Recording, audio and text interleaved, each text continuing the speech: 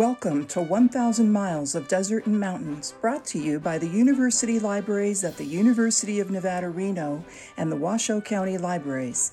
This project explores George and Josephine's 1,000-mile-long prospecting trip across Nevada in 1914 through the pages of their diaries.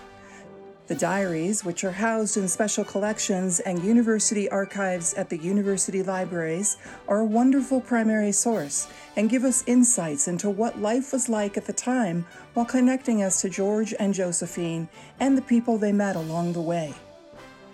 As we join George and Josephine today, the date is Friday, March 13th, 1914. They have reached Las Vegas, Nevada, and are becoming acquainted with a number of folks, including Mr. Conde, who is outfitting them with a new pack saddle for Jack.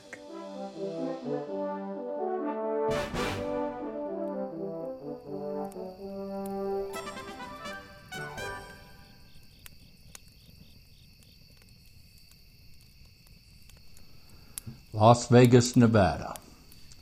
Took a snapshot of the 7 saloons.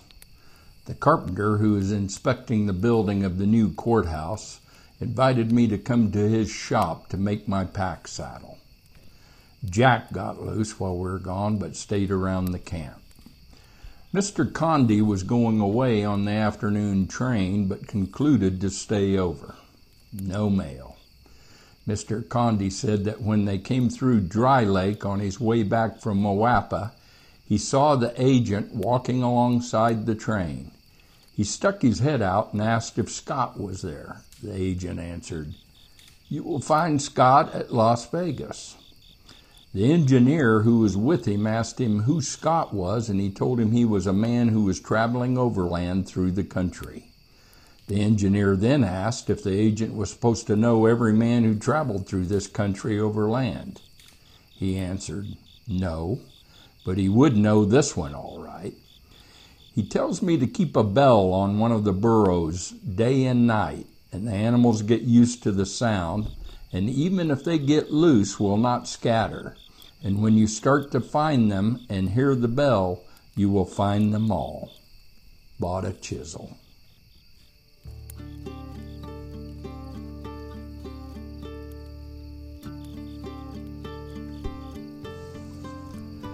Las Vegas, Nevada, Saturday, March 14th.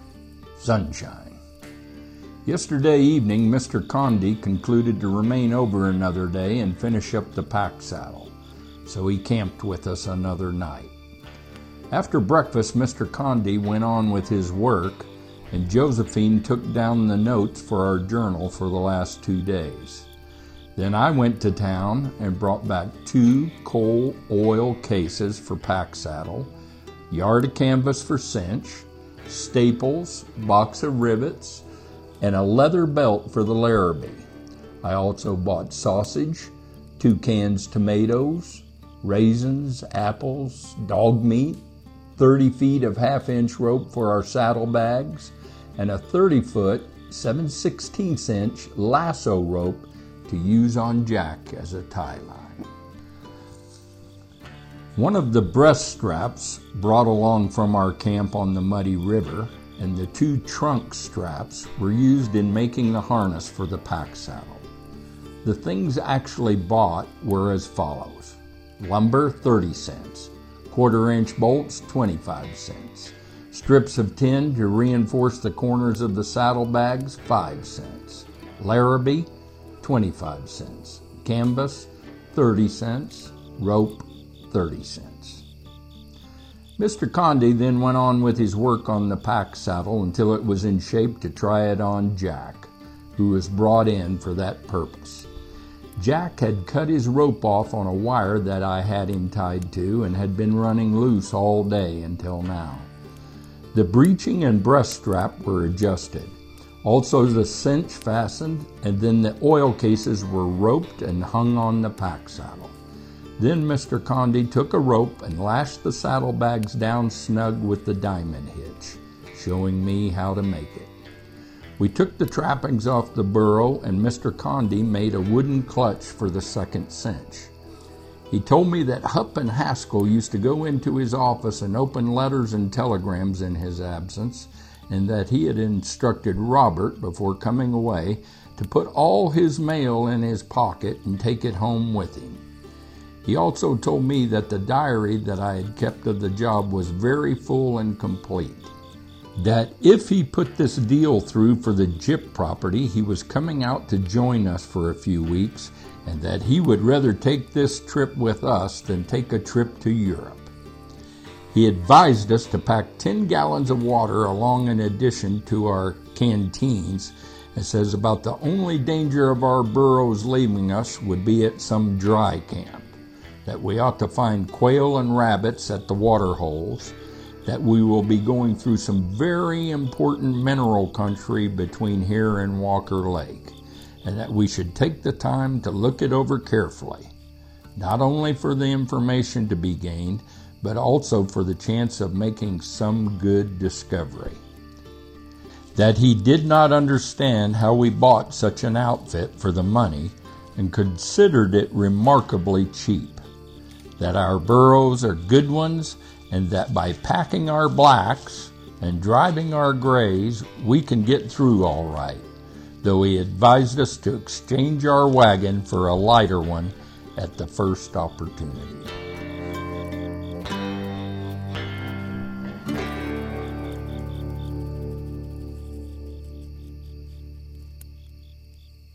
After supper, Mr. Condie asked us to keep him posted where our post office would be so he could keep in touch with us. Then he said goodbye and started for Los Angeles. During the day, I ran across Mrs. Stewart, who came here with her husband 32 years ago, coming down here from Pioche, where they had gone from California, Calaveras County. She told me that there is an old fort near the old ranch house, built in 1853 and 1854, that the Mormons used to mine lead at that time, at the old Potosi mine, east of here, and that they brought it down here to the old fort where they had built a furnace on the creek and smelted it. She said that this was the first lead produced west of the Mississippi River. The Indians that roamed this country were the Paiutes. The creek is full of watercress, which we are liberty to get. A prospector who passed through our camp a couple of mornings ago came in while we were fitting the pack saddle on Jack and told us that he traveled entirely with pack animals, riding one of his burros, and that it pays to raise the front of the saddle. He also said that down at Kelso there are more than 40 burros that have been turned out. He also said that there was a man who was going to turn 4 burros out there, and he wants to go to Idaho and could get nothing for them. It may be Ray. The Douglas boys are busy getting their outfit together, and I think they now have 2 pack saddles.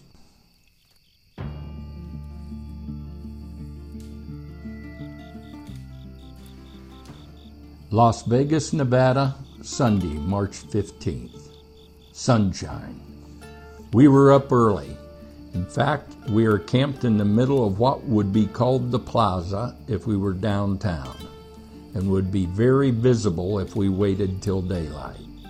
We go to bed in the dark and get up before anybody else. Our burros had each a pint of oats, a drink of water, and then were staked out where they could get browsing. We read the service for the 2 days we missed while Mr. Condie was present, and then had our regular Sunday service. The old lady, Mrs. Stewart, passed our camp and stopped to be introduced to Josephine. The roads that pass in our vicinity seemed to be the only walks or drives outside of the town, and people were passing all day long, dressed in their Sunday best. We put up the tent, tying one end to one of the big poplars. This is the first time we have set it up since we started on our trip. The wind promptly lowered one end of it, but we soon had it right again. The Douglas boys say they have about concluded to take the little old wagon from Stewart's, the one that Mr. Condie condemned, which he said would collapse on about the first sidling road they struck. They said they had been unable to find anything in the way of harness for less than $20, and I offered them a set of ours for $5. Moved the tub and its contents, the 2 saddlebags, suitcase, black bag, and typewriter into the tent, as all these things but the saddlebags have been in the wagon. It helps our sleeping arrangements to set them to one side.